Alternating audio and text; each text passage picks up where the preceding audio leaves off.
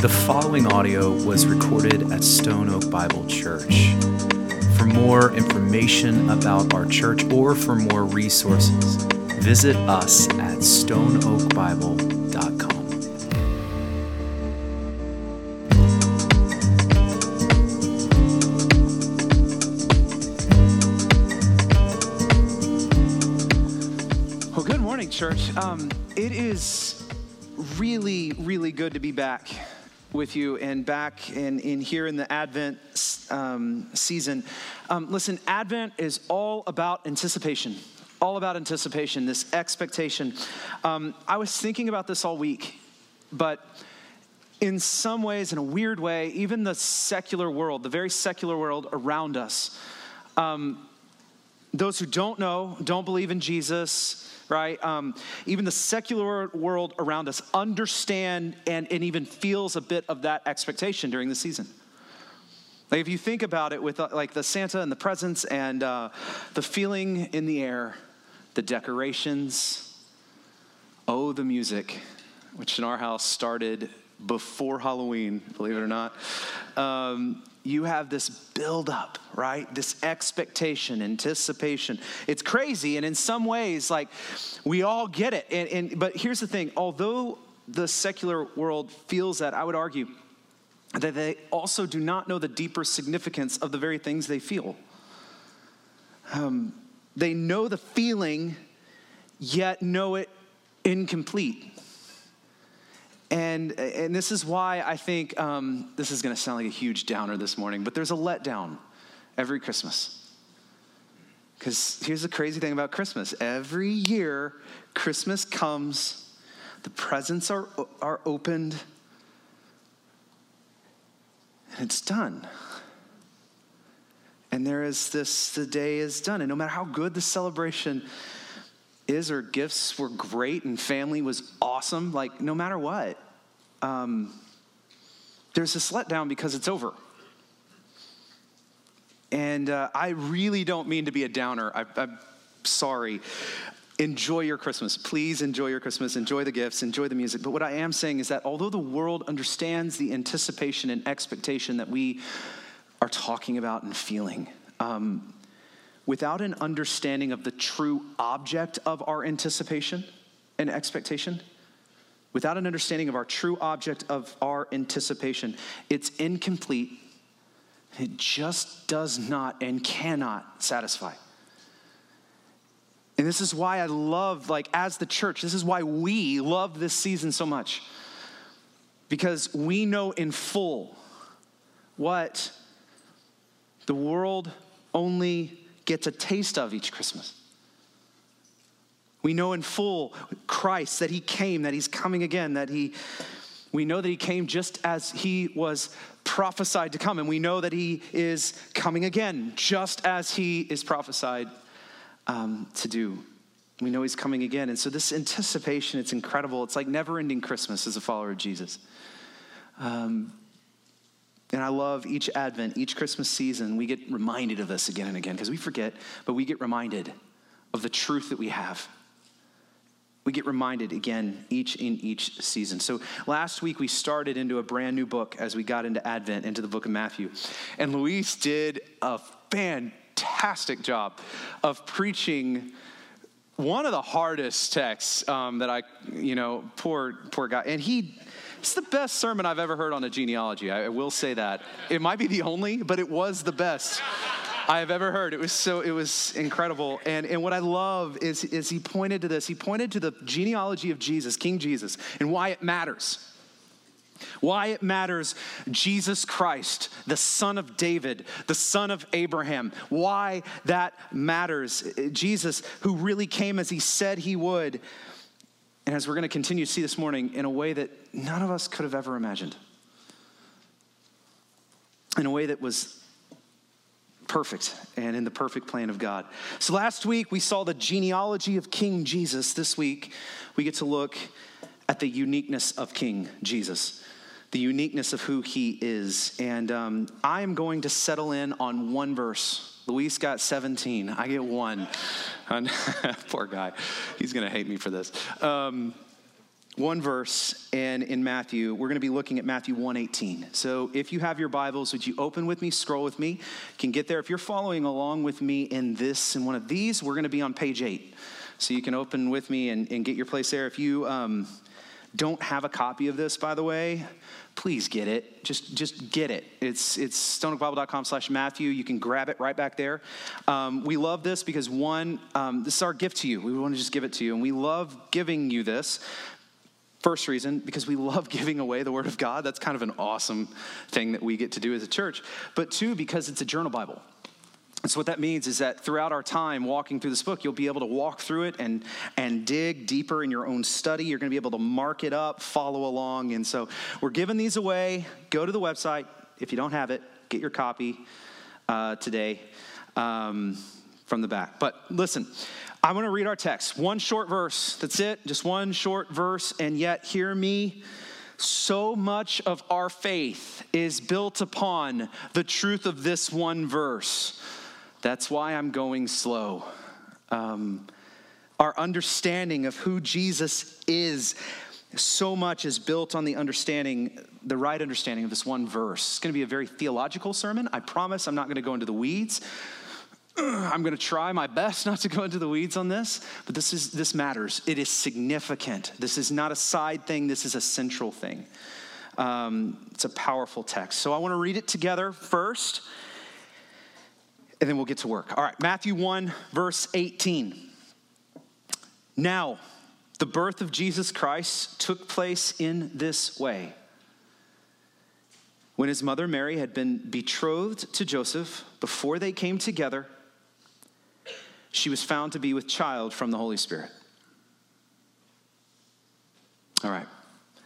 There are 3 important details that I want to pull out before we get to the meat, okay? Then the first is this. This is an historical account. You may hear that and you think, well, duh. But it needs to be said again and again. What I mean is, this is not a story or a folktale or a religious kind of folklore or anything like that. This is an actual historical event. We saw last week, as Luis walked us through genealogy, that Jesus really came from real people at a real place, in a real time, real event in history, real. And he continues, if you look at our verse, now the birth of Jesus Christ took place in this way. What is that language for?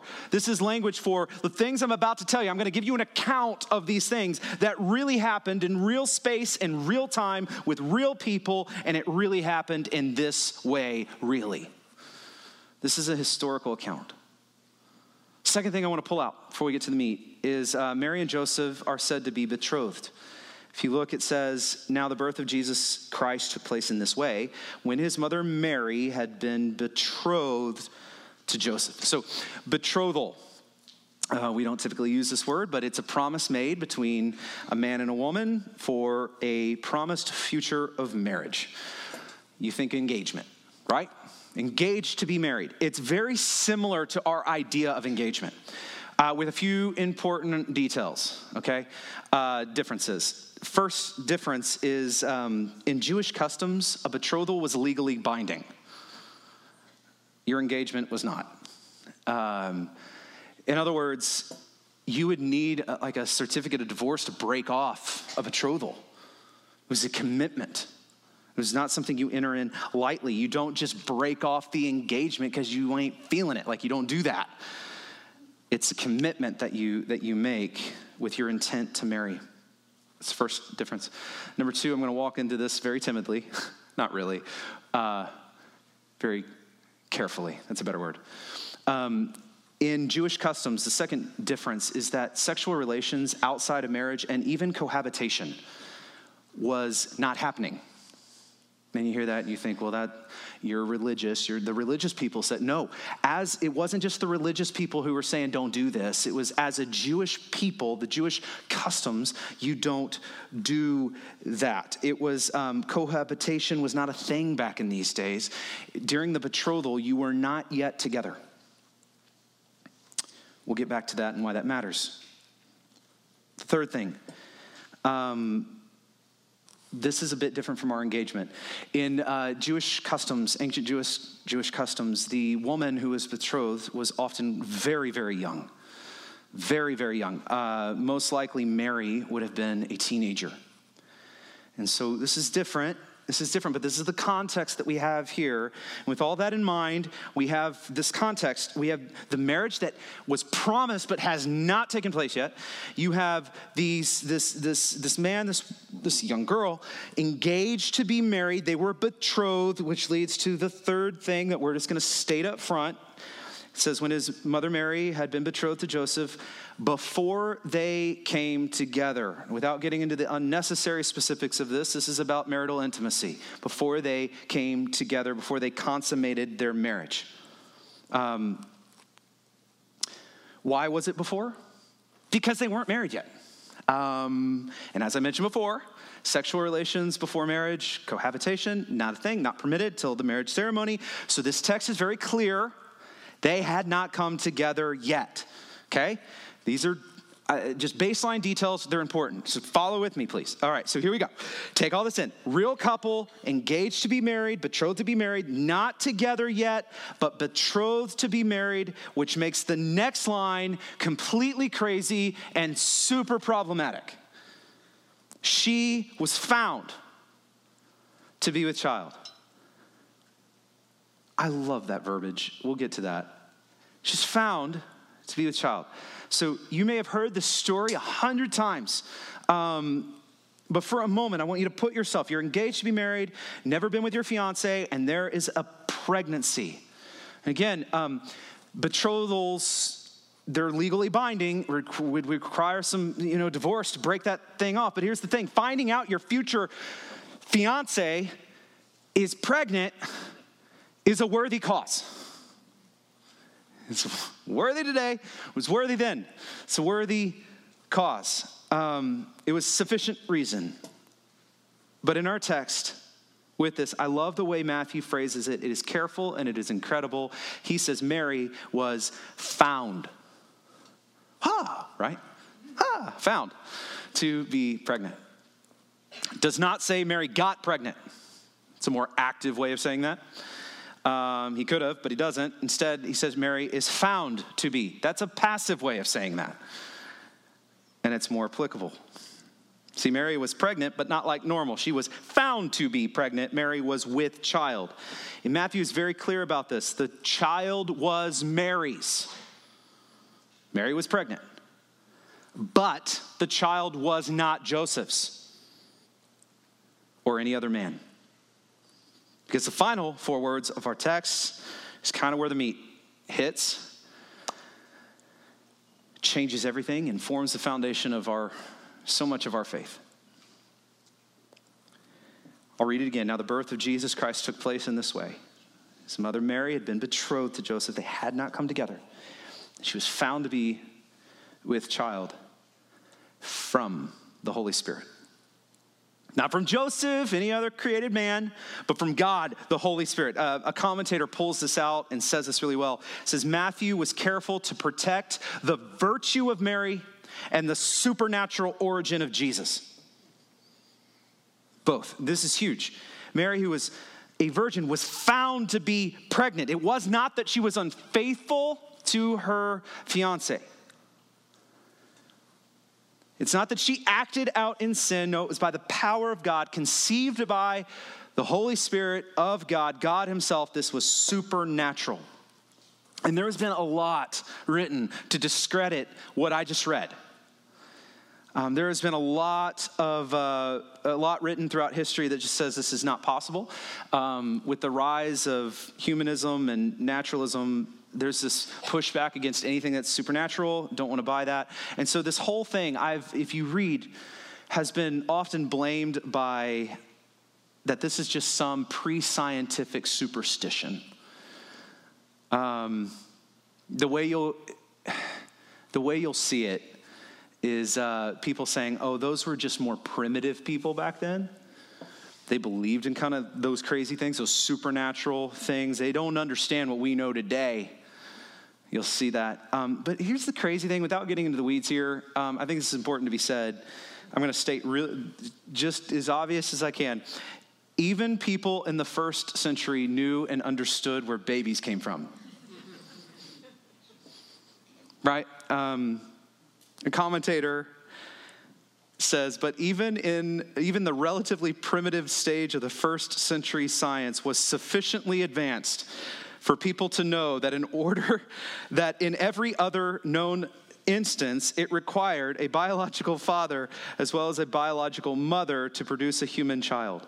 You read lines like that and you're wondering, some commentator actually wrote that, felt the need to have to write that. It's crazy, it's just insane. And he goes on to say, and I love this, he says, the Christian notion of the virgin birth, the virgin conception, was no more plausible in the first century Judaism than it is today in the 20th century Western world. Yet it has formed an integral part of Christian belief for 2,000 years. What he's saying here is important. It was a miracle then, and it's a miracle now in the same way. And this miracle forms the basis of our Christian faith. And I want to ask something. And this is really where we're gonna sit. Why does that matter? Why does it matter? Why does it matter that Jesus Christ was born of Mary? Why does it matter that Jesus Christ was conceived by the Holy Spirit? Why does that matter? I want to dig into this because, again, it is our foundation of our faith in so many ways. And sadly, so many have gotten this wrong and have missed this. And it leads to a weird, distorted gospel. It leads to a misunderstanding of Christ. And here's the thing, I'll say this again. This is a central issue. It's not a side issue. It's not one of those optional things that weird Christians believe, but it's okay if you don't believe that. No, this is central. One of the things that many have died for. Central to our understanding of the gospel. Not something you take or you leave. It matters. Why does it matter? Because our King, King Jesus, is the God-man. Two persons, the one and only God-man. We're going to unpack that. Matthew 1:18 is essential to understanding who Jesus is as the only God-man. Fully God and fully man, fully at the same time. I want to unpack this, and I want to do that by looking at two things, and this is where I promise I'm going to go in the weeds. I won't be there for long, and they're meaningful weeds, okay? So just follow me here. I want to look at two things so that we can understand why this matters. And I'll say this, you may have been in the church for all of your life. I don't take it for granted that we all know this and the simple truth of this. So I want to encourage us together as the church. Let's lean into this. We look at two things. On the one hand, we need to understand the nature of sin, and on the other hand, we need to understand the nature of Christ. And I want to start with sin, the nature of sin. You hear that and you think, well, that's a really odd thing to talk about with this text, a Christmas text. But listen, it's central to understand. I think we can underestimate sin quite a bit. I had a seminary professor, and I'm going to use his words, and I'm going to tone him down a little bit because he got a little heated. I loved him. But I'll never forget what he would say. He would always, bang his podium or the door. He was always by a door when he said this. And he said, you are thrice condemned. He's an encouraging professor, right? You're thrice condemned. Apart from Jesus, you're thrice condemned. And he would say, you're a sinner by imputation. You're a sinner by nature, and you're a sinner by choice. You're thrice condemned. And he would always pound that into me. And he was right. What does it mean to be a sinner by imputation? Well, that means that the sin of Adam as our head was imputed to us. This is the language of, for example, Romans 5. It says, sin entered the world through one man, and death, he says, came with it. And so we are counted as sinful and feel the effects of sin through Adam's sin. I started with the controversial one because right now some of you might be saying, well, that's not fair. How did the sin of some dude so long ago have any bearing on me today? It sounds like a fair question. Many of you have probably asked that. If not asked it, you have felt that. It sounds like a fair question until you realize that the gospel itself is built on imputation. Here's what I mean. Just as sin was imputed to you through the one man, Adam, Scripture is so clear that righteousness is imputed to you through Jesus Christ. To deny imputation and say that doesn't seem fair is to deny the understanding of the gospel that we have through Jesus. Let me give you Romans 5:17. Because of one man's trespass, death reigned through that one man, Adam, much more will those who receive the abundance of grace and the free gift of righteousness reign in life through the one man, Jesus Christ. Moving on, just next verse, it says, for as by one man's disobedience the many were made sinners, so by one man's obedience the many will be made righteous. Amen. This is huge. The gospel is all about imputation, double imputation. It's all about it. To deny imputation on one side is to fail to see imputation on the other side. So through Christ, we go from being in Adam to being in Christ. Amen. This matters. Apart from Christ, you're born into sin. Apart from Christ, you have sin handed down through and under Adam. In other words, apart from Jesus, you are born with a big old nasty negative in your bank account, a debt you could never pay. You're born that way because it was handed down to you through Adam. That's imputed sin. Come back. Let's go to the nature side. What about this sinner by nature? This is the thing. Every one of us have a propensity and a bend towards sin. Here's an example. I don't know your great-grandfather, but he was selfish. And I know your grandfather was selfish too. And I know your dad was. I know you are. And here's the cool thing that every parent knows. When you have a kid, you don't even need to teach them. That's right. They come out of the box that way. Like pre-installed, they're selfish. Why is that? Because we are passing this down.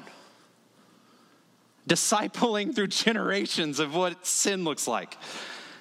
The psalmist gets to it when he says, behold, I was brought forth in iniquity, and in sin did my mother conceive me. We're born toward this bend, this propensity toward sin. Our nature is polluted by sin. Scripture often talks about this in terms of flesh and spirit. Walking in the flesh, walking in the spirit. You'll see this language all throughout. I could pick a lot of text, but I want to pull out Romans 8. It says, for those who live according to the flesh, sinful nature, set their minds on the things of the flesh, sinful nature. But those who live according to the Spirit set their minds on things of the Spirit. For to set the mind on the flesh is death, but to set the mind on the Spirit is life and peace. For the mind that is set on the flesh is hostile toward God, for it does not submit to God's law. Indeed, it cannot. Those who are in the flesh cannot please God. This is what Paul in Romans is getting us to see. We are born in the flesh, children of Adam, children of our parents, and as such, we are sinners. That's 2. We're thrice condemned. Let's hit 3. Here we go. Choice, meaning every single one of us from the history of mankind ever, no exceptions, choose to sin. We choose to sin. We choose to walk in the flesh over the Spirit. There is no one righteous, no, not one. We are sinners by imputation. We are sinners by our nature, and we're sinners by our choice. Maybe an oversimplified way to see this and don't come talk to me after. This is oversimplified. I'm warning you, okay? Is you're a sinner because of Adam, you're a sinner because your parents, and you're a sinner because of you. Thrice condemned, as he would say. And here's the important thing. Any one of those three, you are rightly condemned. The fact that any one of those are true about you rightly condemns you. And you got all three. You've got all three. That's why we can't save ourselves. This is why our condition, our situation apart from Jesus is so dire, because those are true. The good news is only good when we understand how bad the bad news really is. In church, the bad news is really bad. Thrice. It's the nature of sin, the extent of sin. And this is why, with that in mind, Matthew 1:18 matters. Because Matthew 1:18 talks to us about the virgin birth. Spurgeon, he writes this. He says, the Holy Ghost wrought in the chosen virgin of the body of our Lord. Listen to what he says. There was no other way of his being born. Just no other way. Can't do it. He says, for if he had been of a sinful father, how should he have possessed a sinless nature? He is born of a woman that he might be human, but not by man that he might be sinful. This is so incredible. See how the Holy Ghost cooperates in the work of our redemption by preparing the body of our Lord. This is so important. Jesus is more than just some great example for you and I to follow of how to live a great life. So much more than that. Now, yes, he is our example, but he is fundamentally so much more than an example. He is our king. He is the God-man, fully man, our only hope in life and death, our only Savior from the reality of our sin. In and through Christ. Only Christ can conquer sin, all of it. Only Christ can save you from the reality that I have painted and that Scripture paints of you. Only Christ can conquer sin and the death that comes with it. On this side, take this in. Because Jesus was born of a woman, Jesus was able to face the temptation of the flesh, the sin nature, the sin by choices. He was able to face that and get this, not sin. We see this in Hebrews 4. It says we have a great high priest. We don't have a great high priest who is unable to sympathize with us in our weakness, but one who in every respect has been tempted as we are, yet without sin. Here we do see Christ as our example, who faced temptation and who did not fall. Here we see in Christ the one who conquers the sinful nature, the one who does not sin. Praise God that Jesus was born of a woman. Praise God that Jesus is fully man. And on this other side, praise God that Jesus is fully God. Praise God, he was conceived by the Holy Spirit. I'll put Spurgeon's quote. I'm not going to read it again, but I love that line. There's just no other way of his being born. There's no other way. Because Jesus was born outside of Adam's headship, Christ was not born of a man. He was fully God without the imputed sin that was passed down. So if you think about this, your sin is so great and Jesus conquered it. You were thrice condemned and Christ, fully God, fully man, the God-man king, overcame sin. All three of those buckets. Imputed sin, he was conceived by the Holy Spirit. He conquered that. What about sin nature? He faced that temptation. Sin actions? No, he faced the temptation without sin. Without sin. When we have a puny view of sin, we have a puny view of Jesus. That's right. And when we understand the vastness of our sin, then we understand the vastness of Jesus. And in Matthew 1:18, this is why the virgin birth matters. This is why Spurgeon says there just isn't any other way that this could have happened. If you understand your sinful condition, there's just no other hope other than Jesus, and there's no other way of Jesus coming into this world but being born of a virgin. And this is why for thousands of years, the church has stood by and recited the Apostles' Creed. And one of the significant lines, I believe in Jesus Christ, his only Son, our Lord, who was conceived by the Holy Spirit and born of the Virgin Mary. Conceived by the Holy Spirit, born of God, born of Mary, fully God, fully man. And this gets us to the second thing. So on the one hand, we got to start with understanding the nature of our sin. This is why we dig into it. Thrice condemned. Jesus is our only hope. The God-man King is our only hope to conquer sin. But the second part of this, on the other hand, is we need to understand the nature of Jesus Christ. As the God-man, Jesus Christ is the one and only. He was unique in who he is. Unique in his nature. There have been so many who have tried to discredit Jesus in so many ways. As not being a man. He was just some like God who came down and he wasn't a man. Or others who say, he was just a man, but then God kind of overtook him for a little bit. And then or you have others who say he was just a man, he's just a really good dude, really good teacher. You got a lot of ways to that people have tried to puzzle this out. And there have been so many, by the way, cults and false teachings and false belief systems that stem off of this. Many have tried to puzzle this out. In fact, if you were to pick up a book on church history, I would argue any book that you pick up in church history, especially the early, you're going to realize that the first several hundred years of church history was dedicated and centered around this. Who is Jesus? Fully God, fully man. This is like the thing, like, I'm serious. It blew me away. If you pick up any church history book, this is all they talked about. They didn't talk about the end times, creation, spiritual gifts, the role of women in ministry, all the hot buttons that we in Calvinism, they didn't talk about any of those. What did the early church care about the most? This, the God-man, Jesus Christ. This was it. This was the center. Who Jesus is. And here's what I want to do. I want to give you a good old fancy pants theological word. And I'll make it a game.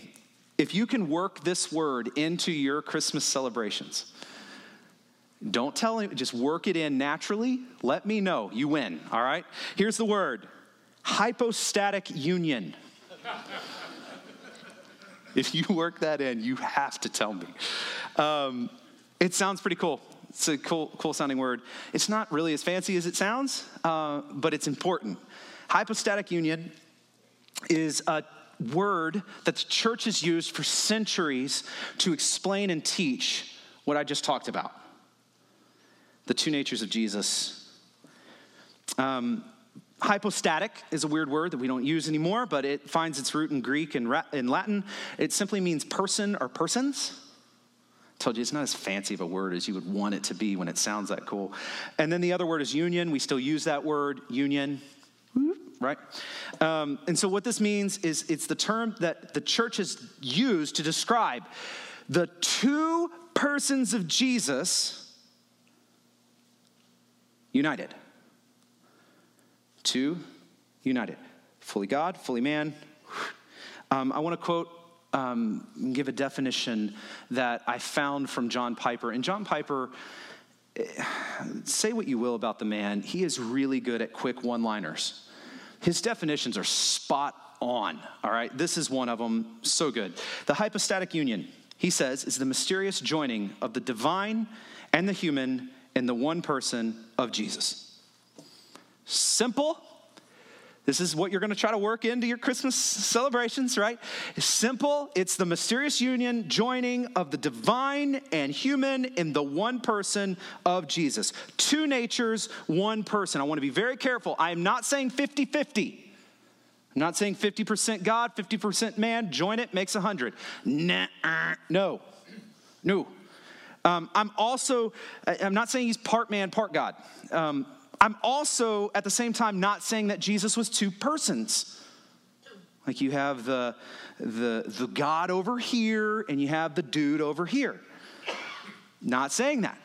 Fully God, 100% God, fully man, 100% man, fully united in one person, the mysterious joining of the divine and the human in the one person of Jesus. Now, you might hear all this and sound, well, that sounds like a bunch of semantics, like a bunch of weird things that weird theologians talk about, like how many angels fit on the tip of a pen or whatever argument you want to do. It sounds pointless. It's not. Church, it is not. This is central because as fully man, born of the Virgin Mary, as fully man, Jesus was able to sympathize with us in our weaknesses. As humans, he put on flesh. The word put on flesh, dwelt with us. He knows what it's like to be human and to experience humanity. In other words, think about this. Jesus knows what it's like. Have you ever lost someone you love? Like, so did Jesus. He wept. He knows what that's like. Jesus knows what it's like to experience the full weight of being a human. He knows. And he was able to conquer temptation and sin and live the life that you and I, we could never live. Jesus is the new and the better Adam, as we sing in the old hymn that we sing.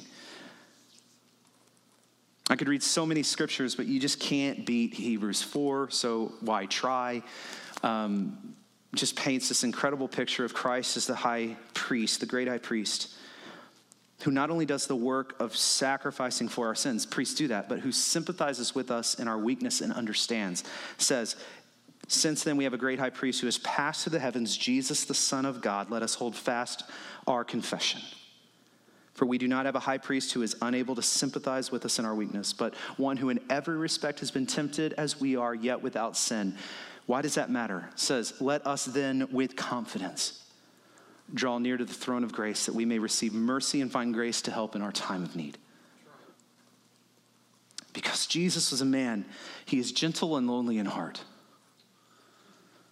He cares for you and your need and your weakness. He understands. Because Jesus was a man, he was able to conquer sin and provide a way for us to walk in the Spirit and not in the flesh.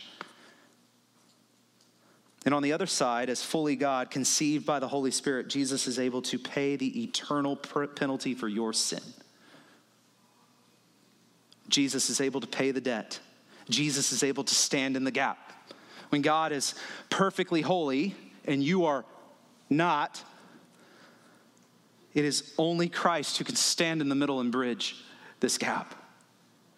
It is only Christ who can be the perfect sacrifice. It is only Christ who can be the perfect substitute. Going back to Hebrews, look what it says. For every high priest, or every priest, stands daily at his service.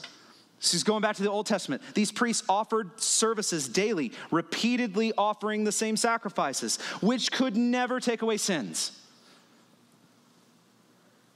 But when Christ had offered for all time a single sacrifice for sin, he sat down at the right hand of God, waiting from that time until his enemies should be made a footstool under his feet. He goes on and says, for by a single offering, he has perfected for all time those who are being sanctified. In other words, church, Jesus is the great high priest who offered a sacrifice for your sins that was perfect and complete and needing of no other. Because unlike any other high priest, the great high priest Jesus offered himself. The sacrifice was perfect. And why was it perfect? Because he was fully God. Jesus Christ is the God-man. I want to quote one more person who's smarter than me.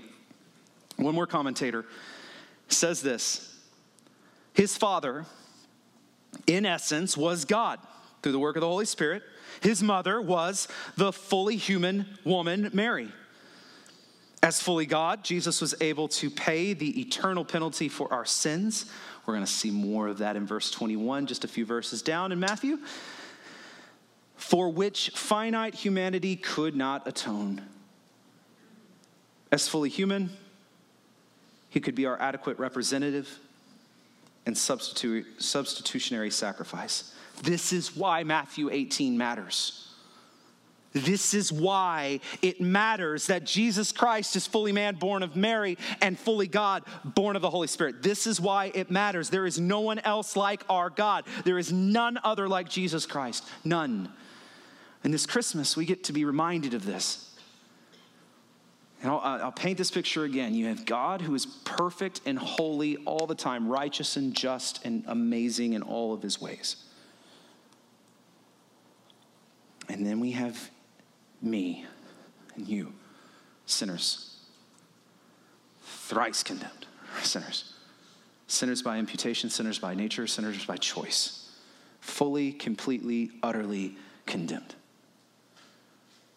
It reminds me in Job's suffering in the Old Testament, in Job 9, Job is in the middle of his suffering, and Job makes this cry. He says, "Oh, if only there was an arbiter between us who could put his hand on us both." It's Job 9:33. I love that cry because what he is crying for is the reality that we now have in Christ Jesus, the arbiter who is able to, God here, humanity here. Our only hope, our only salvation is in the one who bridges. There's no one else, nothing else that can atone for our sin. This is why Scripture says, Paul says in 2 Corinthians 5, for our sake he made him who knew no sin to be sin, so that in him we might become the righteousness of God. In a very real sense, and I want you to hear this as we think about the coming King this Christmas. Our King did not come to simply just conquer and kick around all the enemies of God, all the sinners like you and me. Praise God that our King came to give himself to save the enemies of God, the sinners like you and like me, and invite us into a new kingdom. The kingdom of God. This is our King, the God-man, Jesus Christ. And our call this morning, our call this Advent, is to look to the King, to trust him and him alone, to place our faith in him and him alone. He came, he is coming again, and he is our only hope in life and death. He is our joy, our salvation, our eternity. He is the God-man King, conceived by the Holy Spirit, born of the Virgin Mary. This is our King.